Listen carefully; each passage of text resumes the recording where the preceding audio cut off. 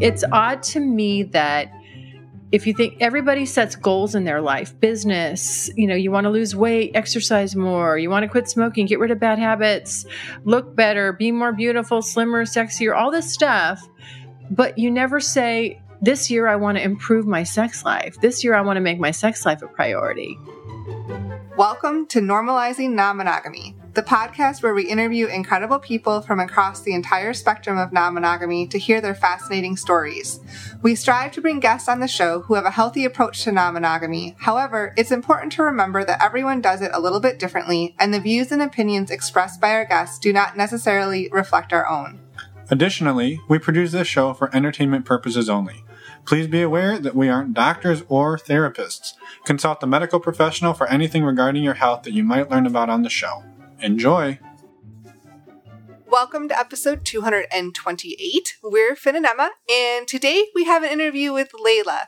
She is the host of the Curious Girl Diaries podcast, which she started to document her journey reinventing herself after not having sex for 3.5 years and then making a plan to change that. Yeah, she came up with a 1-year plan and a bucket list, and we talk about the bucket list and all of the things that were on the list and some of them that are still on the list and how she went about crossing them off. And yeah, like Emma said, it was, or I think I said, I don't know, it was over 10 seconds ago, so I don't remember.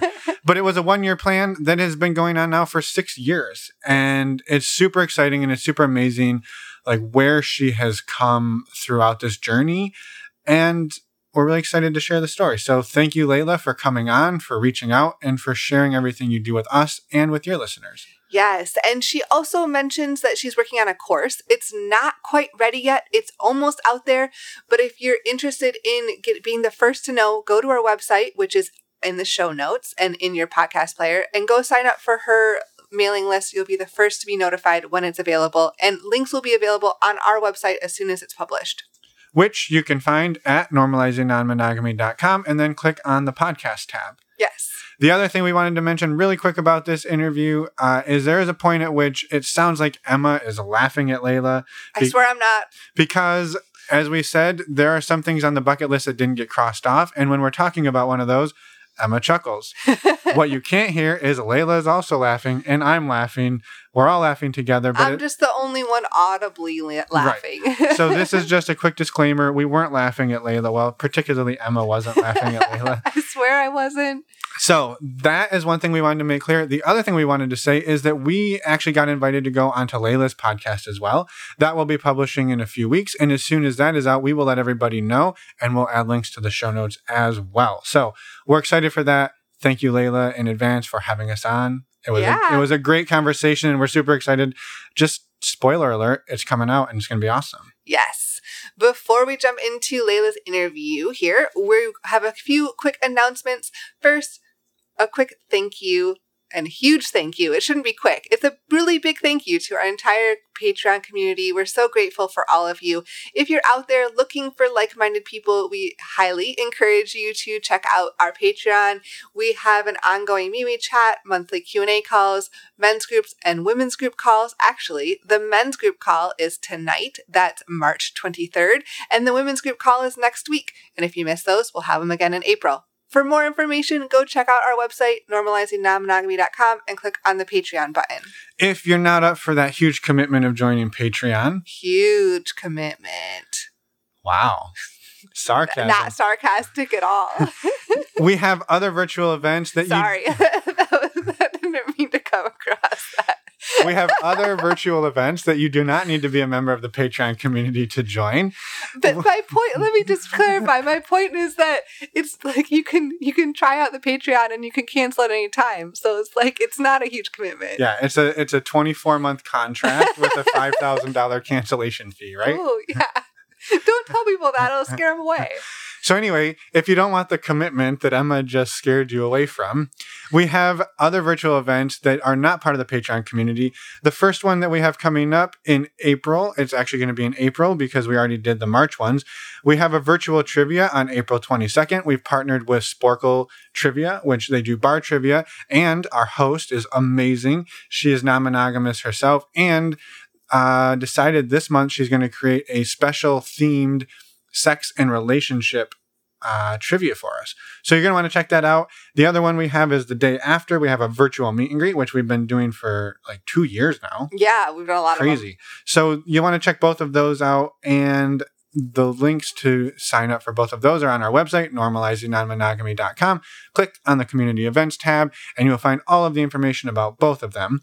And while you're there, you'll also find information about our upcoming in-person events this week, like tomorrow and Saturday. We have 2 events in San Francisco Bay Area, California, a meet and greet and a pole dance class. Come check them out. We'd love to meet you. And next week, we actually have 2 events in San Diego, a meet and greet and also a play party, which is an improv event in the park. A different type of play. Yes. The art of play. Yes. With somebody we met at a conference a couple of years ago, and it's going to be amazing. We're super excited about those. To learn more, head over again to our website, normalizingnonmonogamy.com. Click on the community events tab, and you will find the information there for the in-person and virtual events and Patreon. Yes. And while you're there, please reach out to us. You'll find the contact us button on the website. We'd love to hear from you if you want to come on the show, if you want to give us feedback. Just send us an email. We'll get back to you as soon as we can. Yes. And with that, let's head over and talk to Layla, and we'll see everybody on the other side. Let's go. Welcome to the podcast, Layla. We're super excited to have you here. We're excited to hear more about your story and get your story is already out there, but we're excited to get it out there for our people, our listeners, Right. and hopefully send some new listeners your way. So welcome. Thank you for being here. Thank you so much for having me. I'm super excited. I've already, sort of like scoped your stuff and, and your social media and stalked you guys a little bit. So I'm I'm super interested in you too. So I think this will be a fun episode. Awesome. Well, thank you for stalking us. We don't even get offended by that anymore. I don't do it in private. I'll just tell you. Yeah. All right. Yeah, right? Excellent. Excellent. Honesty. I take the creepiness out of it. Right. Yeah. Yep. Exactly. Well, do you mind starting by just introducing yourself at whatever level you're comfortable with? Sure, absolutely. My name's Layla. I also have a podcast, Curious Girl Diaries. It all kind of started back, about 6 years ago, where I had found myself in a situation where I was 3.5 years without any sex. And I just kind of woke up one day and said, what the fuck am I doing? So I do swear. So if you want me to tone it down, you can let me know. Nope. Tone it up. It's totally fine. It's totally fine. And I really literally I had that moment in the mirror, in the bathroom. I was just like, what are you doing to yourself? This is ridiculous. You are wasting the pretty girl. So you need to stop this right now. We need to turn this around and get out of this because this is unhealthy. And so very quickly I just took kind of my business know-how and I attacked my dry spell problem the same way I would any sort of a business problem where I'm like, well, we got to measure and manage and have a plan and work our plan. And I did that. And literally within 10 days, I was, having sex with somebody, basically a stranger, someone I had just met about a week before. And from there, I decided that I really wanted to have fun with it and make it kind of a project. And so I created a sex bucket list and I devoted a year to kind of, I don't want to say going crazy, but just knocking things off my sex bucket list, exploring all the things that, I really wanted to, that I found erotic, exciting, hot. Didn't matter what it was, I was just going to go for it, be open-minded, see where it took me, find out who I was at the end of this year trial. But my assumption at the time was that I was just going to plop right back into my normal life as I knew it, back to vanilla. And that was going to be that, I was just going to wash my hands of it and off, that would be it. Well, here I am 6 years later. So obviously it stuck. But along the way, too, I decided that I wanted to document everything. So, hence the podcast. I did start with a blog. I thought I was going to be a blogger and then do a podcast just kind of talking about sexy things and blog about my actual sexual encounters through the blog. But as it turns out, that was very painful year one to try to make myself blog because I feel like I'm a terrible writer and I do feel like I have the gift of gab. So I just said, screw it. I'm going to go with, we're just, it's all going to be verbal here. We're just going to document everything through the podcast. So yeah, we can understand that. Yeah. Solid choice. We may have done something similar with a separate project one time. We're like, we're going to do a travel blog. And then, nope, that went out the window after like 2 posts that take like 3 weeks to write. Totally. And you're like, no. Isn't when you just don't have the gift of writing, sometimes it's hard. I do not. And you know who I actually, who inspired me on the blog was a girl. I don't know if you're familiar with her, Girl on the Net.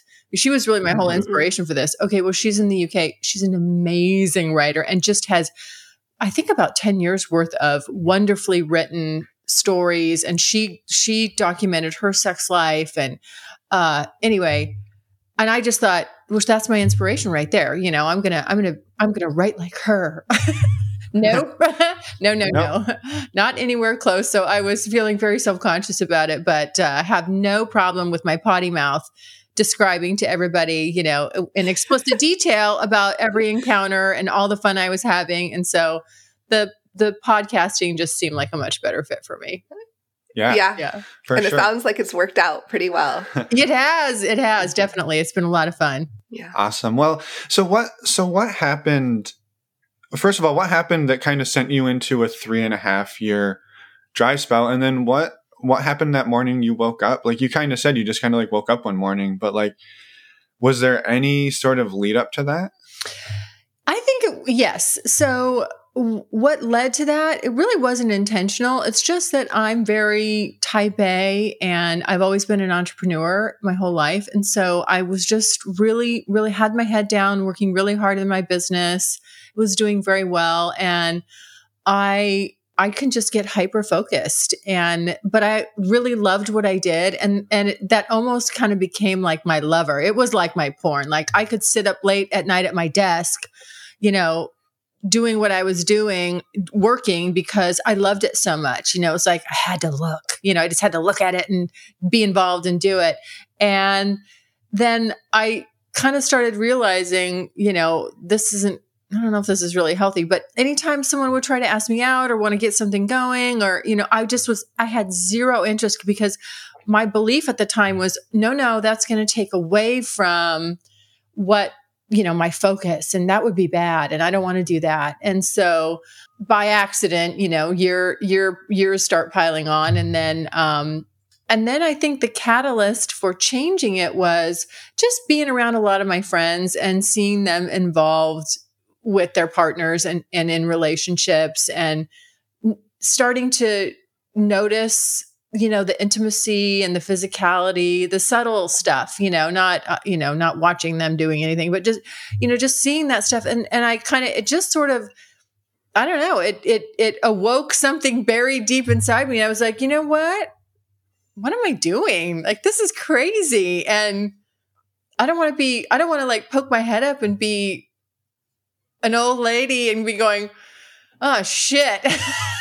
You know, like that ship has sailed. Like, what did I do? So yeah, I just kind of snapped out of it. It was like, I don't know. It was like being in a little fog, a little celibacy fog. Yeah. Yeah. Yeah. I can totally get that. You get hyper focused and the rest of the world sort of falls away for sure. Yeah. For sure. So you mentioned that how you kind of came out of that in the first encounter, the first week, but how did that go over, I guess, the first couple of months and your explorations? Yeah.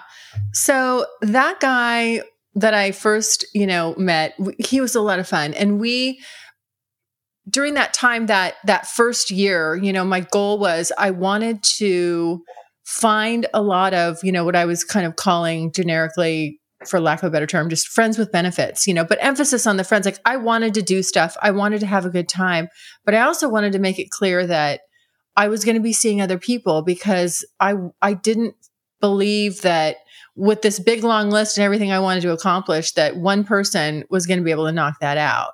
And I really wanted that year to be for me. And so, you know, so I got to experience all these different guys and guys with specialties, guys that were, you know, into BDSM and guys that were, had this little kink or fetish, and really kind of like, that's how I was targeting like who I was looking for. And the first guy just happened to be a lot of fun, totally, was understanding about my situation as far as, hey, I don't want any, monogamy. You got to know if we're going to see each other ongoing, that I'll be seeing other people and you can do the same. It's, we'll figure out where we're comfortable, and we'll have to be really open, with each other and honest. And so I find when you lead with that, that's what you get, a lot of times. I mean, every once in a while you attract a ding dong, but that's going to happen by sheer numbers. But so, we saw each other for a while, and then it got to the point where, it was a problem. The non-monogamy did become a problem. And so, we had to stop, but we had a lot of, we went a lot of places, traveled a lot of places. And then at the same time, I was meeting other guys, doing other things. And it just kind of snowballed from there. Mm-hmm. How did the non-monogamy become a problem in that dynamic? It was jealousy. And I don't know that he had ever, he's just, he's a real, very, just very attractive, kind of alpha type guy. And I don't think he was used to a female being, and again, I hope I'm not reading it wrong, but when I say like that empowered, that says, hey, you can do your thing and I'll do mine. And, I'm not going to, it's not going to bother me, and he was saying that too in the beginning. And maybe he thought, as we went along, I felt like he believed he was going to change my mind about that. And I'm just a person that, I mean what I say. And so, I might have to repeat myself a little bit, but I am pretty much going to stick with what I said. Sure. And so once that little tension started to build, that where he could tell, okay, well, she's not responding this way, so maybe I'll try to get her attention this way and this way. And it just got a little, odd, to the point where he wanted to like look in my phone and read my text messages with other guys. And I was just like, you have run yourself off in the ditch. That's, like, this isn't going to work. So, and I now with the experience that I have, I look at this stuff and I say, the emotions that come up when you're this open, when you're free to be this open, aren't bad. It's not that being jealous is bad. I don't think even jealousy is a bad word. I don't think it's a bad thing. I think it's natural if you care about someone, but it's the way you handle it. That's what, that's what turns things funky. So, for sure. For sure. Yeah. I have a question about your bucket list, because I will say one conversation that Emma and I have had for many years is like, I'll often be like, hey, and this was, I would say earlier on, would be like, hey, I'm interested in this. Like, what types of things are you interested in? And a lot of times she's like, well, I don't know. I just don't even think about it. I'm so busy with work. So like, I think, correct me if I'm wrong, but for you to sit down and create a lengthy bucket list, or we've talked to other people who they're just like, I don't even know. I don't even know what exists. So I don't even know what to put on this list. But you kind of show up coming out of a 3.5-year dry spell, and you're like, here's my list. I've got this list. So like how big was the list? And like, where did the inspiration for the items on the list come from? Yeah. Well, so it's funny that you say that this is a problem, because I think it is a problem. I'm actually just building a little free course for people. I hopefully will have it out in a couple weeks, just so that I can help them do like exactly what I did. Like, here's where I got all my inspiration, because really it's not that hard. But at that point I was really kind of ground zero. So I was just like, nothing was appealing to me sexually at that time. Right. And so I had to, where I really got a lot of inspiration was from, Pornhub and YouPorn, and just follow me on this. I looked at like they're great with data. So you can go and find out kind of what the top searches are, what people are searching for, or even if you don't have to watch any porn, you can just put in a category, a name, start typing, and then you'll see like other things, subcategories come in below it. And it's really kind of like a brainstorming session, where you just go, oh, well, that sounds interesting. That sounds interesting. So if anything was kind of interesting at all, if I didn't go, ew, then it was like, okay, just put it on there. Just make a big, and then from there I started massaging that big list. And then I would do I was doing a little more research, a little more visual, like, let's see what this is all about. Is that hot? And the more it was interesting because I found that the more I kind of went down that road and sort of, I don't even know if you want to say like reset your brain, but just got my brain focused on that. Then all of a sudden it wasn't hard, like it was in the beginning. I was getting more creative and I was being more inspired and I was then noticing things, all around. Like, I feel like if you keep your mind focused on on the sexual stuff, you don't fall off into the great abyss like I did, if you just by, little things. And so I've kept my sex bucket list and I've modified it. And as I've scratched things off and added new things, because what I found is once you start, all these other doors open, right? Because I'm sure you guys know you'll have an experience where you're like, you didn't really know, you thought this sounded good, but it may have been a different aspect of that experience that really turned you on that you never really thought about before. And now you're like, whoa, I want to do more of that. Let's, and then there's little subcategories and offshoots and things like that. So once it gets going, there's so much. Yeah. Right. Yeah. I think what Finn described, I think was most pervasive very early on in our relationship.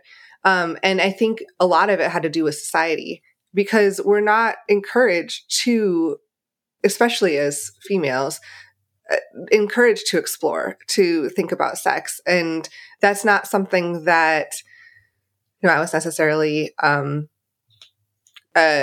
encouraged to do at any point. And so it just, while I was definitely interested in it, it's hard to feel like that's something that you should do. You should spend your time doing. Yeah, I know. Which I think is the bigger problem. That's the yeah, completely. I couple things on that. I mean, I talk about that all the time, like ad nauseum. It's really I just want to normalize this stuff. And when I came across you guys, that's what I really liked is that, our interests are aligned. I feel like you guys are trying to trailblaze in this category too, where it's just like, hey, it's just sex, like, come on, people. Why is this still such a big deal? Why are we still so repressed and quiet about it? And I just sort of changed, I just decided that fuck it, I'm not going to be quiet about it or repressed anymore. And, I am going to take charge in the bedroom if I feel like I need to, or I will try out being submissive with a dominant man. And, just all this stuff that people think, oh, that's weird. That's, anything that it doesn't have to do with vanilla, just gets labeled weird. And even the vanilla stuff, it's like, well, we shouldn't really talk about it. And I'm like, why not? It's odd to me that if you think everybody sets goals in their life, business, you want to lose weight, exercise more, you want to quit smoking, get rid of bad habits, look better, be more beautiful, slimmer, sexier, all this stuff. But you never say, this year I want to improve my sex life. This year I want to make my sex life a priority. And it just struck me that was odd because we're such sexual beings. I mean, it's such an important part of our lives. It's only the reason we're still here on this planet after all this time. Right. Right. So I thought, okay, well, I just got to turn this around, and, so I'm with you. It takes effort and intention. Absolutely. And I think that's the thing that people, at first it may seem like a little bit of a turnoff, like, oh, do I really have to work at it? Yes, you do. Get over it. But it's very rewarding. Just put a little effort in there and trust me, it really builds on itself. That's what I found. So once you start priming the pump, you're kind of, I don't know, you're always on, it's not hard. I don't get shut off anymore like I used to. I can certainly have my times where I'm like, oh, I'm more focused on this, but it doesn't take much. And I'm like, oh yeah. All right. Yeah. Yeah. Are there any items on the list still that were part of the original list that like you haven't in like the last 6.5 years, you haven't been able to Yes. Yeah? I'm going to tell the truth right now and shame the devil. The one that this is my Achilles heel, and I'm so not embarrassed about it, but it's driving me bonkers. And I don't know why. And if anybody that's listened to my podcast from like, I always tell people start from the beginning because it's been this whole journey with me and my own growth through it and relationships important relationships, heartbreak, all this, things that have come and gone. And the one thing I cannot do, I haven't done yet which is so stupid, a threesome. of any flavor? Of any flavor. Of all the crazy stuff I have done, I've had my fist in a guy's ass, but I can't have a threesome. What is wrong with me? That's like running before you walk, Right. You'll get there. And when it happens, it'll be totally worth the wait. Well, wait, so have foursomes or moresomes happened and just like No. 3 is the unlucky number? No, it's never been beyond a twosome. Okay. In any capacity. And I don't know. I've tried, and every year I say, this is the year. And so again, I'm like, this is the year, but I do actually have some really good opportunities. So and I'm feeling more comfortable with it. I don't know if it was that I was uncomfortable or I would nitpick. I would nitpick one person or the other, it seems like. And I always, maybe because I'm having a thought here. Maybe because I was always having such great sex with my partners that I just, I was like, it was easy to say, okay, this isn't my total ideal. So no, and it's so great over here, just one-on-one, with all these different, with this person or that person. So why, it's not like I have to make any concessions. Yeah. Yeah. If it's already great, then why? So in some ways, like why run the risk of like bringing somebody else or multiple other people in and throwing the whole thing off? Yeah. I do have an interesting story though, because I was with a guy that really, we had a lot of fun. We went to sex parties and just, I called him BE. I called him, every guy I give, I do everything anonymously, and every guy I give them a nickname, and his was BE, which is the boyfriend experience. And because he was totally like that, but he was bisexual, and he also, was exploring, was exploring on the side and stuff. And we had said, oh my gosh, it would be so great since you're bisexual, let's find a guy, because I've always wanted a male. I mean, I want 2 men on me. Let's just be honest here. Like I want all that attention on me. And so,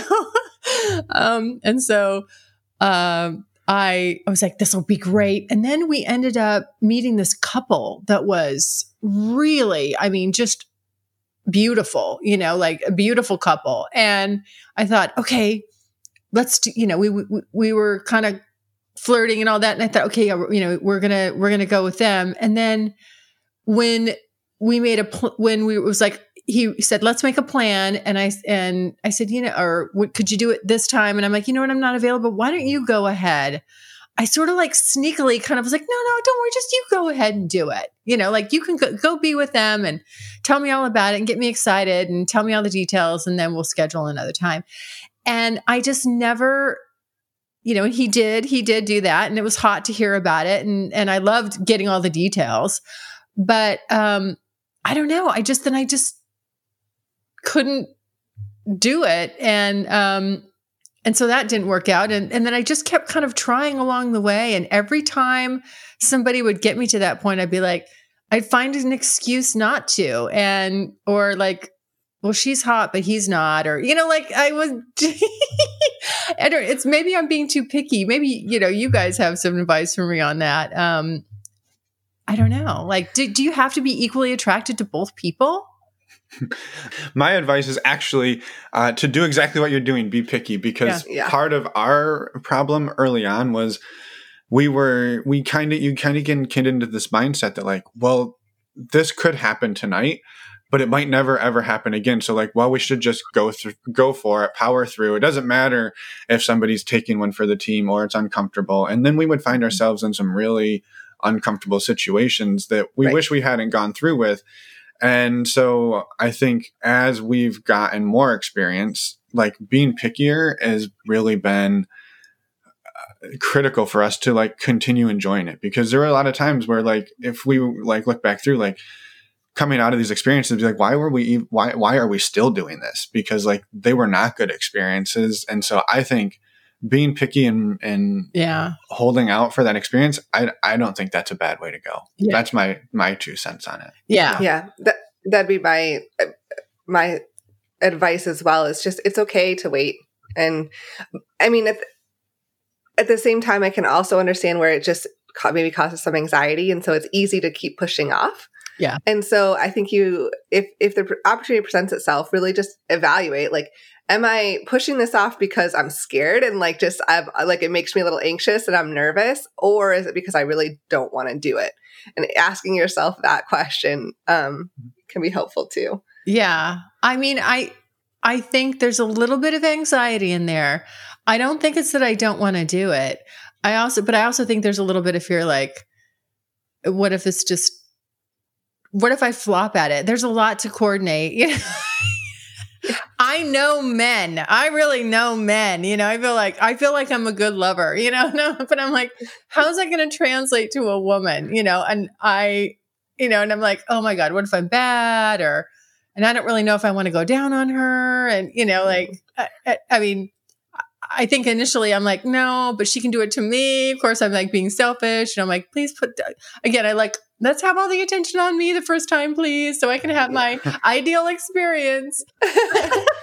I think another important piece of advice too is if you do, decide to do this at any point, make sure expectations are set up front. Yeah. So that's like, such a big game changer, so that, hey, I'm nervous about this. I put the awkward out there. Yeah. Because it is going to be awkward. There's really no way around that.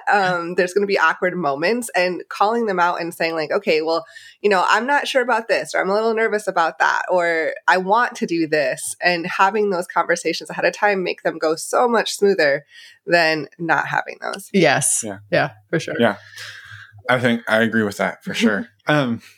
And so part of your bucket list, or maybe was part of the bucket list, but you haven't explored necessarily your sexuality with women or other genders other than male. Is that, did I catch that correct? That is correct. Yeah. I totally would love to. Like, I just haven't, it's all hot and erotic to me. Like when I can watch that porn and I can or just play something in my mind and have it be a big turn on. I just haven't been able to bring it to light yet.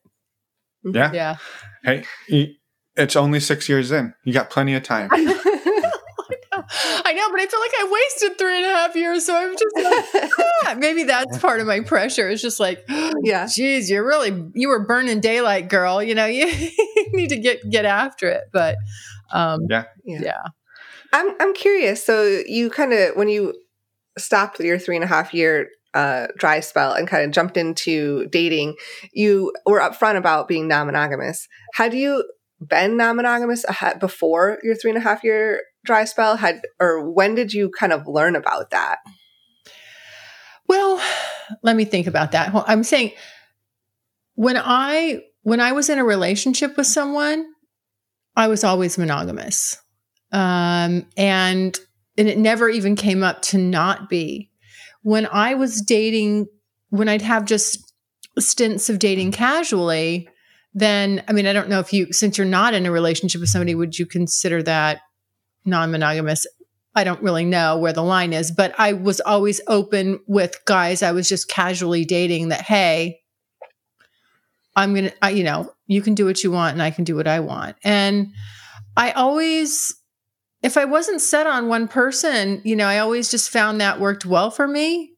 And I didn't have a problem with it. I think, that would be back then it might just be more like people just didn't talk about it as much, but I always felt like, no, I'm going to tell you what's going on, that way we don't have to have any awkward conversations. And, I back then, I found when I was in my, this would have been in my 20s. I just found like that was really guys, it was kind of shocking to them because it felt like that was their sort of secret game plan that's how they operated, but they weren't upfront about it.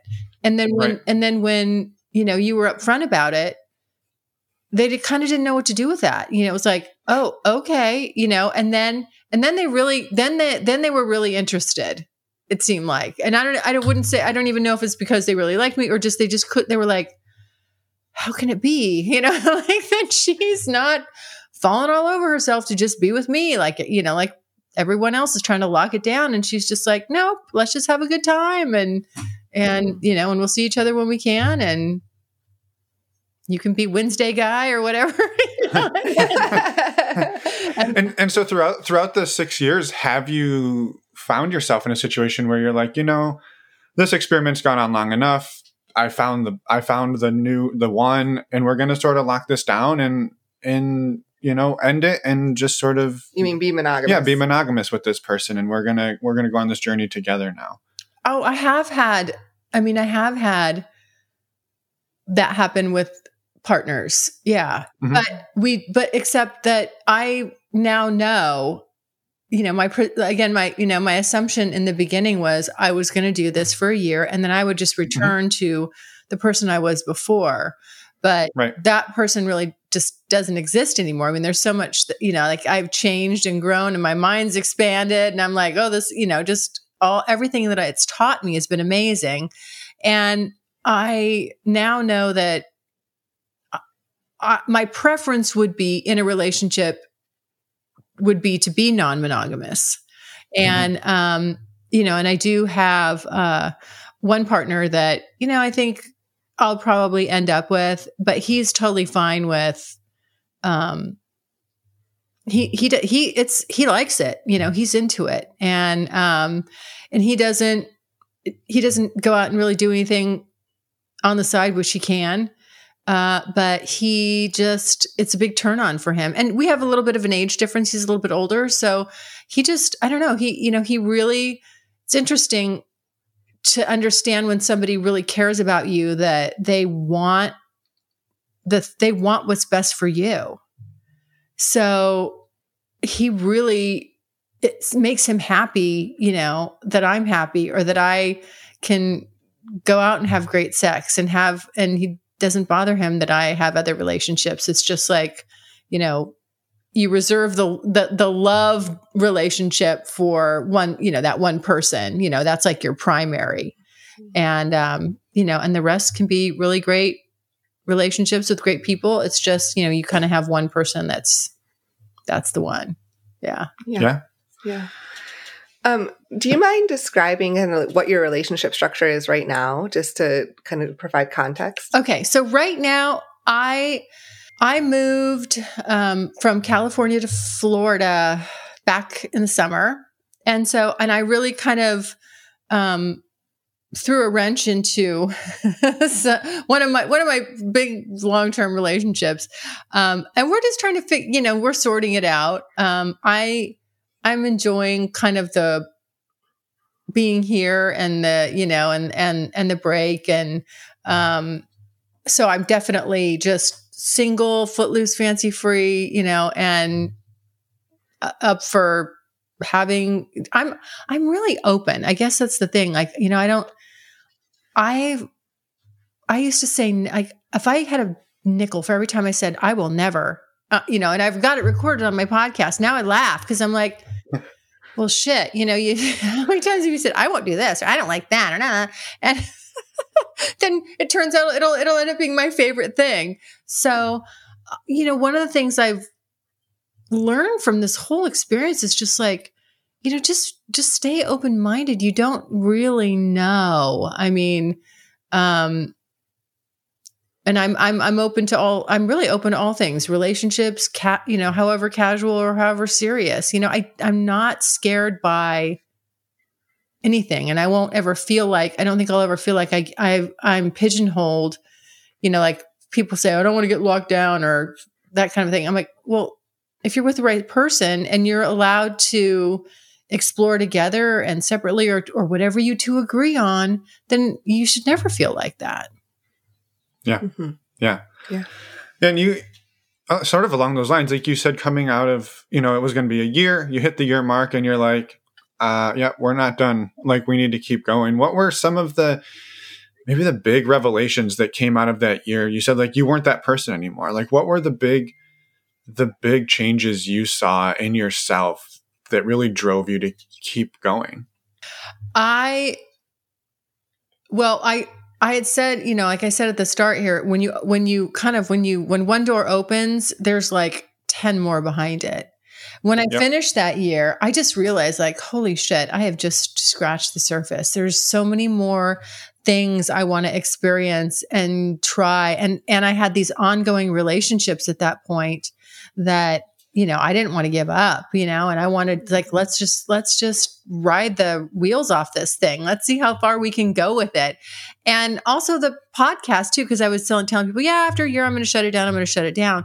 But then it really caught on. People were like, don't, you know, like, we want you to keep, please keep stimulating us with your stories. So I wanted to keep going with it. And you know, as long as I'm enjoying it and have a good time with it and getting something out of it, then I'll just keep, you know, going. I mean, I assume at this point, my desire for fun, interesting, non-vanilla sex with multiple partners is going to continue. It's stuck. Yeah, it's pretty much stuck. But, I'd always like to have the option, you know, to do that. I wouldn't want to be, I'd have a hard time settling with someone that said, this could never be a part of our relationship.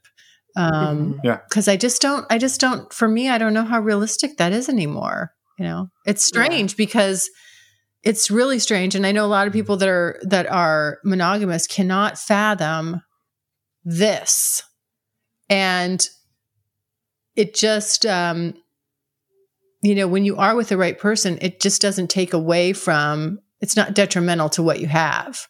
And I think that's the big perception, you know, like everybody's feeling like you got to hold on so tight, but you end up strangling each other, you know, and yeah. Have you come up against any challenges like in this time? You said like the first guy ended up getting. You stole my question. All right, you go. No, go for it. Right. Yep, it happens. So yeah, like the challenges along the way for you, like that first guy you said got a little jealous. Like, have you seen that? Well, and obviously not having a threesome. Yeah, well, if that's your biggest problem in life, good for you.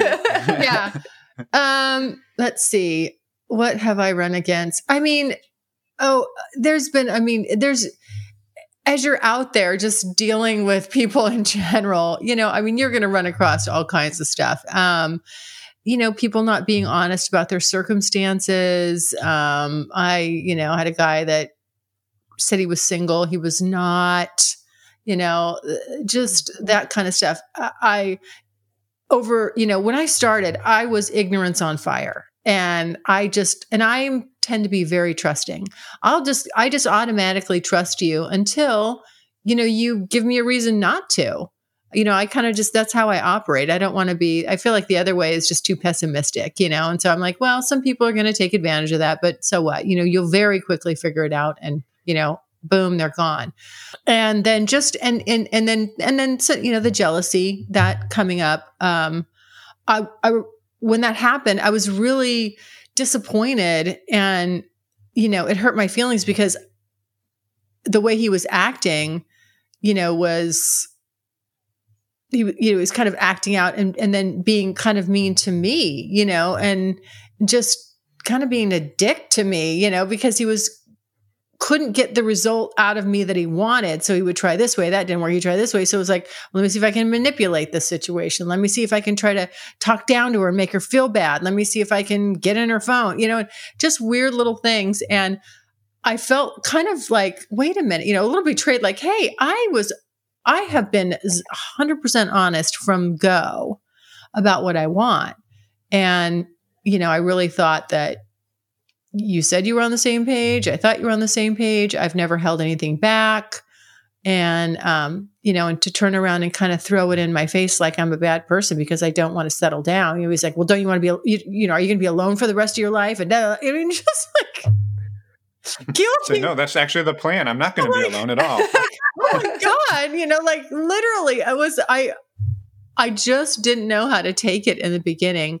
But again, it's one of those things that I've really, learned so much about people's behaviors and their hangups and, especially as it relates to relationships and sex. And so now the minute I catch wind of it, it's very easy for me to say, look, I can tell this just isn't going to work and I wish you the best. And, we can be friends, but we can't continue on a physical relationship because it's not in line with what I need right now. Right. Yeah. Right. I mean, being honest and upfront about your boundaries there, like that's super important. Yeah. And then I've also had some weird stalkers, really weird stalkers.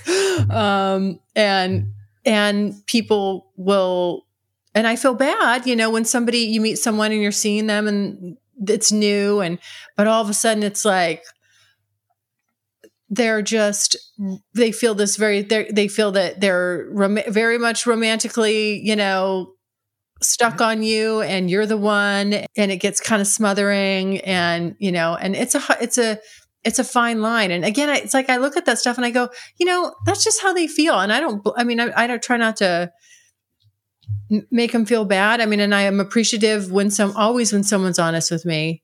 And so you just have to be really good at, again, sticking firm with knowing what your boundaries are and really honoring those. Cause it would be easy to say, well, okay, well, maybe I could just try. Let's just try it. Let's just try being in a relationship or whatever. When you already knew, you said going into it, that's not what you wanted. So, right. Yeah. Yeah. Yeah. As you've navigated, I guess the last 6.5 years or however long it's been, how have you kept yourself physically and sexually safe throughout that journey? Yeah, good question. I definitely, again, first of all, communication. You have to trust that the other person, we have to use protection. We have to use, we have to be as smart about it as we can. Also, with that being said, there's really, unless you're going to abstain, there's nothing that's 100% effective. So that's just something, but everybody that has sex, has to realialize that. So, you have to evaluate your own risk level. Correct. And tolerance. You have to be, and again, if you can't communicate, this is one area you don't want to not be able to communicate with. And, I did just, I'll tell this story. I think it was year 1. It might've been year 2. I think it was year 1. I did an episode, I called it Ugly Fucking. And what had happened was, it's common for guys to kind of like catfish, women, you hear about women doing it, but guys do it a lot too. And I have, when I'm meeting people and, especially on the internet, I have a kind of a safety protocol standards that I follow. And the one time that I broke from that, I totally regretted it. And I talked about it on the show because I wanted to, have it be a warning to people. I usually like to talk to somebody on the phone, hear their voice, or, and then meet them for just, for a coffee or something casual where there's no expectation that meeting is going to lead to sex. It's just, let's just show up. Let's just see if there's chemistry. I don't expect anything from you. You don't expect anything from me. If we don't like each other, no big deal. And then if we do, from there, we just kind of decide what the next step is. And, And so that's kind of like my qualification process. And it's worked really well. Well, the one time I deviated from that, I ended up talking to this guy for a long time. He said he was a doctor, blah, blah, blah, all this stuff. And then I went straight to, meeting him for a sexual encounter. And it was in a hotel and, the door closed and it was like, he did not look like it was him, but he was older than he said he was. And I also noticed he had an old iPhone. I'm like, no, doctors do not have old, outdated iPhones. No, they do not. I'm sorry, because they use their phones when they're in the hospital and they have to have like the most current technology because they have a lot of also hospital software and things like that, patient stuff on there. I'm like, oh no, this is wrong. And he was just on me and kissing me so fast. And I didn't want to hurt his feelings.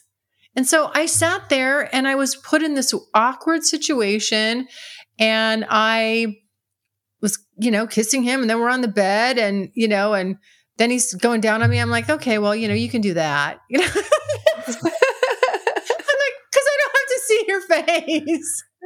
And he actually was decent at it. But then he jumped up and tried to just, put his dick inside me and he didn't have a condom on. I was like, wait a minute. I was like, whoa, whoa, whoa. And so, I made him put one on. Well, I got an STD from him. So, fortunately, I was able to take care of that with some medication, with some penicillin or whatever. But it was like, that's the first time that's ever happened. I've never had, I was like, up to that point in my life, I'd never had an STD. And it was really sobering, for on so many levels for why, you really have to, again, be solid in who you are. And if someone doesn't want to follow the protocol that you're comfortable with, don't let them talk their way around it because there's just not anything good waiting for you on the other side of it. Yeah. Yeah. You have to be confident and you have to speak up even when even in situations when it's hard. I know. And so I felt I felt really kind of ashamed of myself. Like, oh my God, like, cause I am a very, strong, I'm like a pit bull in panties when it comes to business and stuff like that. I don't take any crap and I have no problem just putting that hat on. But there's something about, I think there's still also a lot of, female tendencies to just to acquiesce and just be accommodating. And even when and it seems like you counterintuitive, like you wouldn't do it in that moment where you didn't want to hurt somebody's feelings. But literally I was like, well, okay, I guess I'll just have sex with this guy, get it over with and get out of here, and it's awful, and I'm like, that's why I did the episode. That's why I was like, I'm going to call myself out on this. This is not going to happen again. And I hope that it helps someone else, if they find themselves in that moment or pick up on the early warning signs. If someone's pushing around what you're comfortable in before you even meet, no, that's just a big no. Yeah. Mm-hmm. Yeah. Well, thank you. I mean, first, I'm so sorry that that happened. That's not a fun way. That's super scary. I know. And thank you for sharing the vulnerability on that. We appreciate that. Yeah. And I think it is, like you said, it's a sobering story that it's been a hell of a lot of fun, but you also have to take care of yourself. Yeah. Right. Yes, absolutely. Yeah. So I've definitely had, it's not been all flowers and sunshine. I've had that was just not one of my shining moments, but yeah. So yeah. Yes. Thank you so much for sharing that and the vulnerability there. You have your podcast, and so you're pretty out there with your stories. Yes. But how has it gone with navigating, I guess, your journey with your friends and family as well? Well, so I stay anonymous, and I know you guys do too. And that's one of the things that I kind of, after this long, I did it initially because I just thought this is just going to be a year, and there's no reason to announce it. You're in, you're out, it's like a drive-by. But now it's really it's a part of my life. And so the people that are closest to me know, and I hope they don't, it's a little embarrassing when I think oh my God, as somebody that like, as a good girlfriend of mine listening to me talk about, you know, the dildo I used or how this guy really gave it to me. You know, it's easier when you know, you're just talking to random people out there in the world, and they don't know you and you don't know them. But, I think about, you know, I struggle with them now. Am I part of the problem? Because, you know, my big bugaboo is, why is this such a big deal? You know, and why shouldn't I be able to talk about this? And why shouldn't I be able to show my face and who I am? And why should I have to worry about backlash because I am sex positive? Mm-hmm. But the truth is I do, because I'm a realist, and I know what happens to people. And, you know, I have seen it firsthand. Somebody in my community who, not quite the same story. She had an OnlyFans, and, you know, she got banned from our church, you know, and I'm Catholic. I like going, I mean, I'm multifaceted. I can have a spiritual life and also a smoking hot sex life. Hey, I have the bandwidth. Okay. And, you know, like, why should I be pigeonholed? But, you know, and then the backlash that like her kids got, you know, they kicked her kids out of the Catholic school because of it.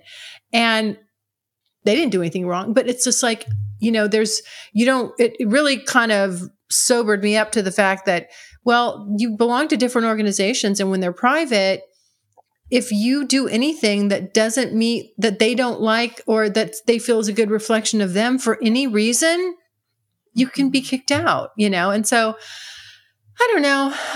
I'm struggling. You know, I'm always on the fence with, do I just stop hiding with it? 'Cause it's really not that big of a deal, and it isn't. But I guess there's a part of me that really worries about that small percentage that would make it a big deal.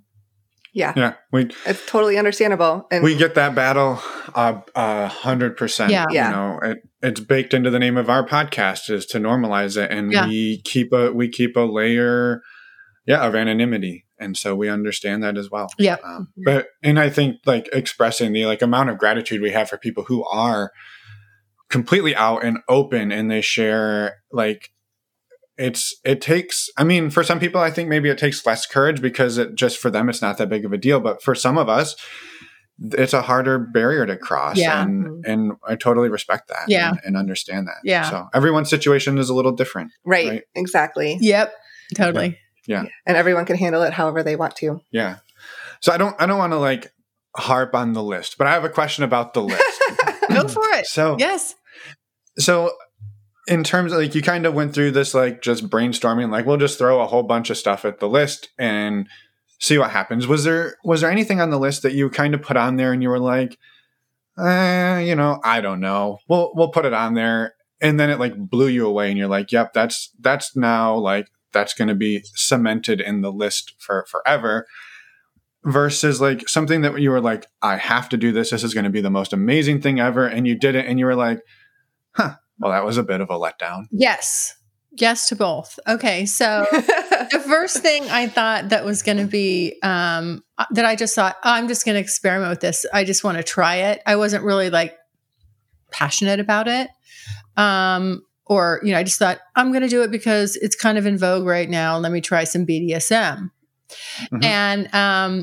And I thought, you know, I could do a little handcuffs, spanking, maybe a little slapping, whatever, you know, bondage, and, but nothing, you know, like I don't want to be beaten up or have any piercings or any, you know, any like it goes, talk about going down a big rabbit hole. There's so much into that. And, you know, and I really misunderstood it. I didn't understand it. And then, so I found a guy that, I wanted somebody with experience to help kind of lead me through it, you know, and show me some things. And, as it turns out, it is like, to be submissive with a good dominant is my absolute favorite thing ever. It's just blown doors off of anything and everything I've ever done. It's this crazy, crazy connection, the hyperstimulation. And I always thought, I'm a type A, I run my own ship, I'm not submissive at all. I really thought I was the opposite of that. And what I realized is, yes, that's outside of the bedroom. Yes. Inside of the bedroom, when I'm with a man, I want the man to be a man. Like, that's my big thing. And so I just, yes, it's the best. So that was something I never saw coming. And the relationship I ended up having with that person was amazing. Lasted 3.5 years, and just incredible. The one thing I thought that I'd really be into was, and I don't know why, but I just thought, I'm going to love this. I'll be in my element, was like going to sex parties. And, cause I thought, I do have this sort of like, I don't get shy. Like, I don't mind eyes on me. I've said before, like, put all the attention on me, like I do like that, it makes me feel good. And so I just thought I'll love to go to these sex parties and with a partner and meet random people and touch and do whatever is comfortable. And this will be hot and exciting. And what I realized was it's not like an eyes wide shut type of thing. I mean, that's what I really thought. I really thought it was going to be like that. And then you roll up and it's really just normal people, and it's not a Hollywood set, it's not big and beautiful. And I mean, you can search out events like that, but they're, you really have to search them out. Just the average stuff, which there's nothing wrong with, the first one I went to, they had like a buffet, like it was they had like cocktail wieners and chili going. And I was like, isn't that going to make you bloat? Like, why would you? Right? Yeah. Am I at a sex party or a Super Bowl what party? I'm talking about. Like, we do not want to. Like, I don't want like a burrito belly. Like, this is no chili. Like, right? But no. No, like this is so counterintuitive. Anyway, so I went there. I went to one with BE, and then we went into this. There was a lot of stuff going on. Couples approaching us. And then we went into this one room and people were just having sex everywhere. They weren't having sex with each other, just having sex with their partners. And that's what I originally thought would be hot, just to be in a room like where we're having sex and you could look over your shoulder and there's someone else and, but you're keeping to yourself. But when I got there, I kind of realized like I didn't really want to do that per se. So he got a really good blowjob that night.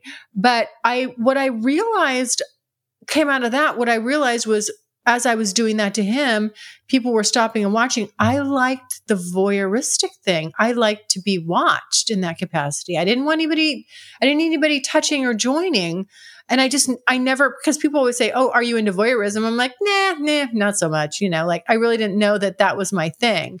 And it's kind of one of the things I was saying earlier, where you go into an experience and you're thinking you're there for X. And it turns out you stumble on Y, and then that really gets you going and opens. Mm-hmm. Now you're like, ooh, here we go. We just opened another door. Now I really got to start exploring this. So, yeah. So the voyeurism stuff, that kind of took off. That, I like to be watched with a partner. Yeah. Yeah. Mm-hmm. Yeah. I think that's, to your point about the sex parties just sort of being like any other party, but now there's sex. Like, I know you guys are like shitting all over the chili, but I see myself like at the end of the night, like I was like, where the hell is Finn? And I'm over there eating a bowl of chili. I could see that happening to me. Yeah. I'm not ashamed to say I would eat the chili at the sex party. Maybe towards the end of the night, if I'm in recovery. I don't know. There's a quote in there, something like, don't eat sex party chili, or why you should, it's like, or maybe how we start stereotyping certain guys. Okay, no, he's a sex party chili eater. We avoid those types. Maybe that's what's going on.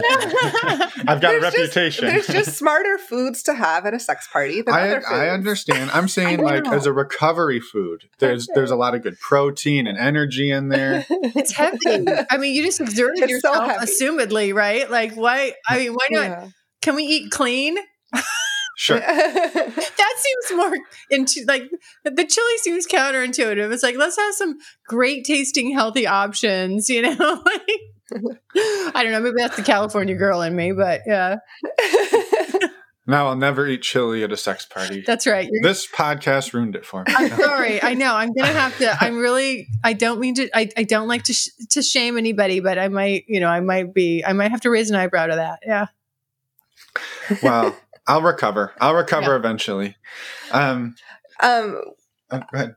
Well, did you have a follow-up question? Well, no, I was just going to say too, like to your point though, about being sort of type A in your business life and then really leaning into the submissive side in the bedroom.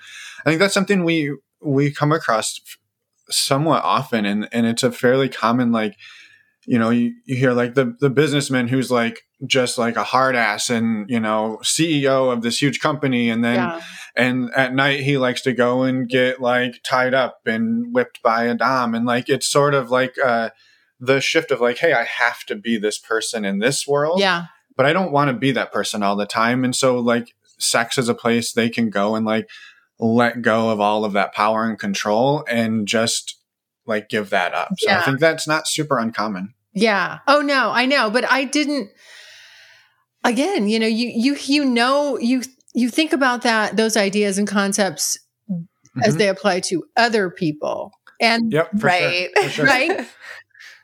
I wasn't judging it. I just like, well, that's just other people. You know, I absolutely did not see myself with those characteristics, but my dominant did. Like he saw it right away.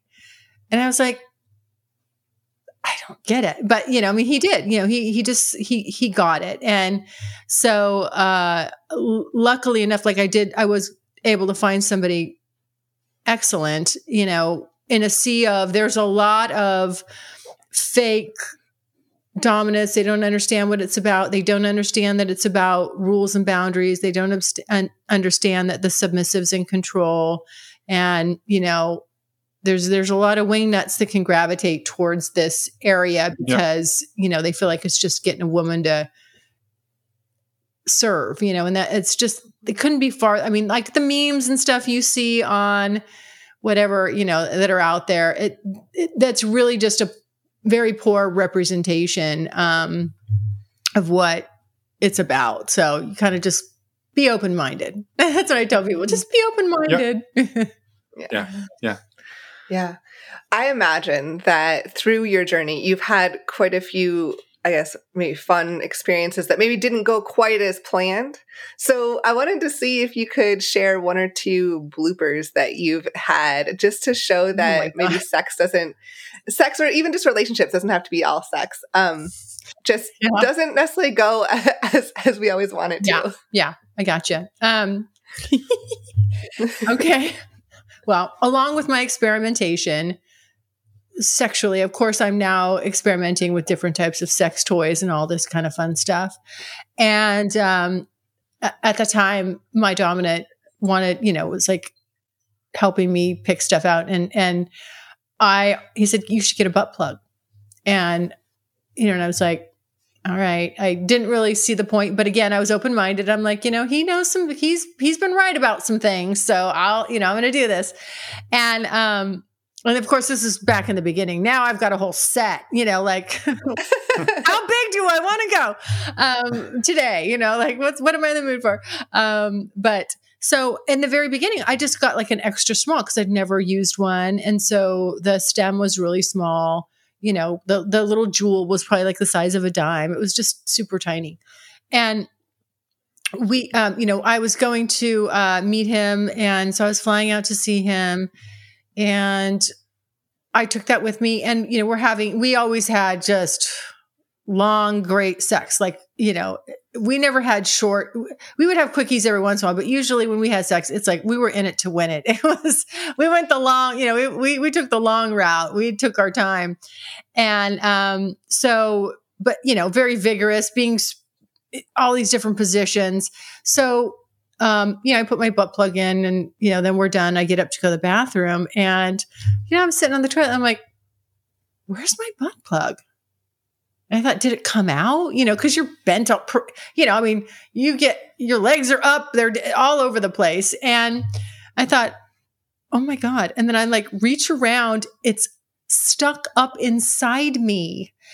And I'm going, oh, how am I going to get this out? How am I going to get this out? And it's a really odd angle, you know, the way I was like sitting on the toilet trying to reach around. I couldn't quite hunch, like do like a gargoyle hunch over and try to get it from the front, or, you know, or reach around from the back. And I just couldn't get the leverage on. I could feel it, but I just couldn't get a hold of it. Like get my knuckles, I could get my fingertips, but not all the way to where I needed to go grab it. And I'm like, oh my, okay, a few more seconds. I'm going to have to call him in a panic. Like, get this thing out of me. Well, I finally was able to, I don't know, somehow stretch. Thank you, yoga, you know, like stretch just a little bit farther in a really awkward position and get it. And I did, I got it out. And because every position, it's like, if I wasn't in the right position, it would kind of suck up more, you know? So anyhow, I got it out. And I was just like, okay, this one apparently now is too small. I no longer have a virgin anus. I have got to admit the truth, and it's time to size up. You know, and so I got more careful about what I bought, making sure that the stem, you know, and the jewel is big enough, like it's not going to get sucked up in there. So I wish somebody would have told me that. But, yeah. I had this image. I don't know if you're a Friends fan, but when Ross has to try to put the leather pants back on and he's sweating and he's in the bathroom and he's calling Joey and he's like, I can just see you like, it's stuck up in there. I can't get a hold of it. It won't come out. I didn't even, like, he's in bed, you know, in the other room. And I'm like, I didn't have a phone a friend. Like, who could I call right now discreetly to help me get a butt plug out of my butt? It's not supposed to be up in there, you know, like, yeah. So that's amazing. Well, I'm glad you got it out. Yeah, I know. Me too. Thank goodness. I guess this is just how we do life now. I just have this thing in me. Oh God. I'm like, because could you imagine how embarrassing, like going to the ER? I'm sure they have. I'm sure they see it all the time. Oh yeah. But he would have been, he had long fingers. He would have been able to get it. But I'm sure he could have gotten it, but I just wanted to avoid the humiliation. Like, okay. Cause he would have laughed. I mean, I would have not heard the end of it. So I told him after the fact, but you know, I wouldn't have lived that down if he was the one retrieving it. So that's amazing. Yeah. Well, thank you for that. Yeah. And thank you for, I mean, all the conversation today. Like, we really appreciate it. And we wanted to give you an opportunity, first of all, like if there's anything we haven't asked you about that you wanted to talk about. And second, to tell us all a bit more about your podcast and the work you're doing. And I know you've sprinkled it in throughout, but like, yeah, like give it a good plug. Yes. Too soon for plug jokes? No, got it. Ba-boom. Okay. That's actually perfect timing. Okay. So yeah, guys, again, thank you for having me and, you know, and introducing me to your wonderful audience. Thank you so much. I know it's like, when you bring someone on, you know, it's kind of like you're introducing them to your family a little bit. Like these are your people. So I'm honored to be here. And just want to let everyone know if they want to reach out to me, they can find me at thecuriousgirldiaries.com.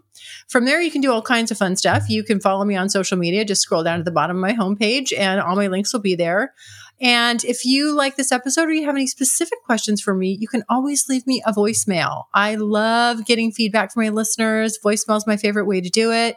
Like I said, I got the gift of gab. You can leave me a message up to 5 minutes. Just click on the pink tab on the right-hand side, let it rip, and I will usually get back to you personally within 72 hours. So it's kind of fun. We can have a conversation. And like I said, it's not yet completed, but within the next few weeks, I should have it's just a freebie little introductory course. So you can, if you want to know how to put a sex bucket list together, and I can, you know, give you some good ideas on how I did it and where to go. And also there's kind of I'll leave a little teaser. There's like real specific ways to manipulate your search engine to come up and produce results that you didn't know were there. Like you think you're looking for something. And if you do this one thing and I show you in the video, then a bunch of different of the top most popular searches that relate to that will pop up. And so it just gives you even more ideas. So you don't have to, maybe if you've only got 3 keywords, from there, you'll probably get like 100 ideas. So, and you can just kind of start at it from that way. But Awesome. There you go. Well, thank you for all of that. And thank you for a lovely conversation as well today. We're excited to share your story on our platform and hopefully get you some more listeners too. Oh, yes. Yeah. Thank you. I have one quick disclaimer that I think like your strategy for finding these, like using the search engine on porn sites to like generate these ideas is fantastic. My only thought would be careful about when you click on it to be like, oh, what is this one? And then you watch a video, like those are porn people doing porn things. So your experience may be quite a bit different than what the porn people make it look like.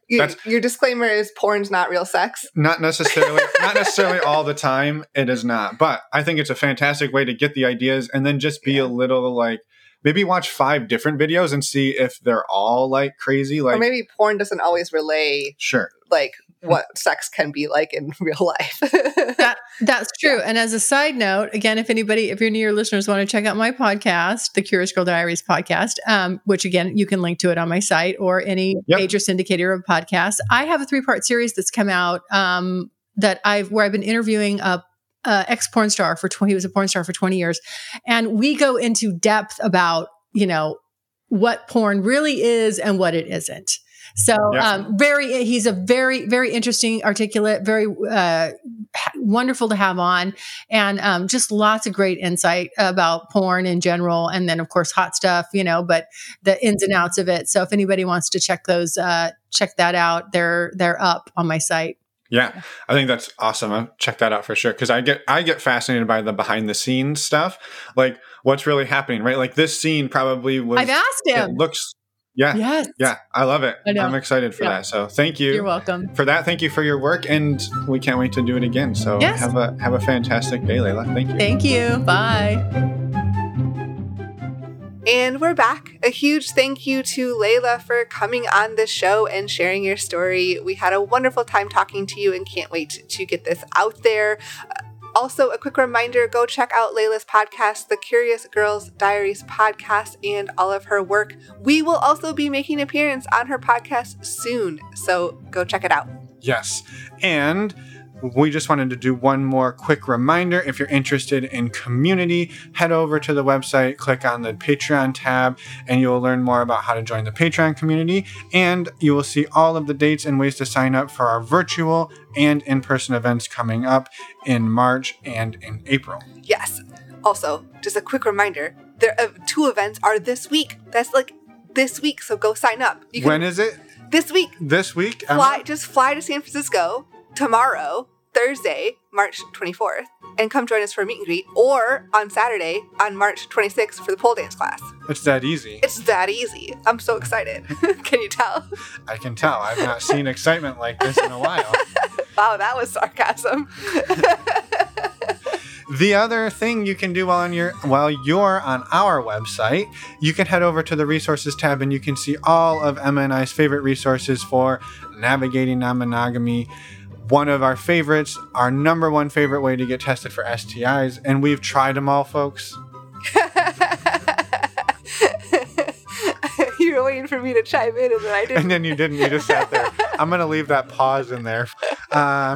So STDcheck.com. STDcheck.com is an affiliate partner of the podcast. So using the links does support the show financially. And so we are hugely grateful to anybody who does that.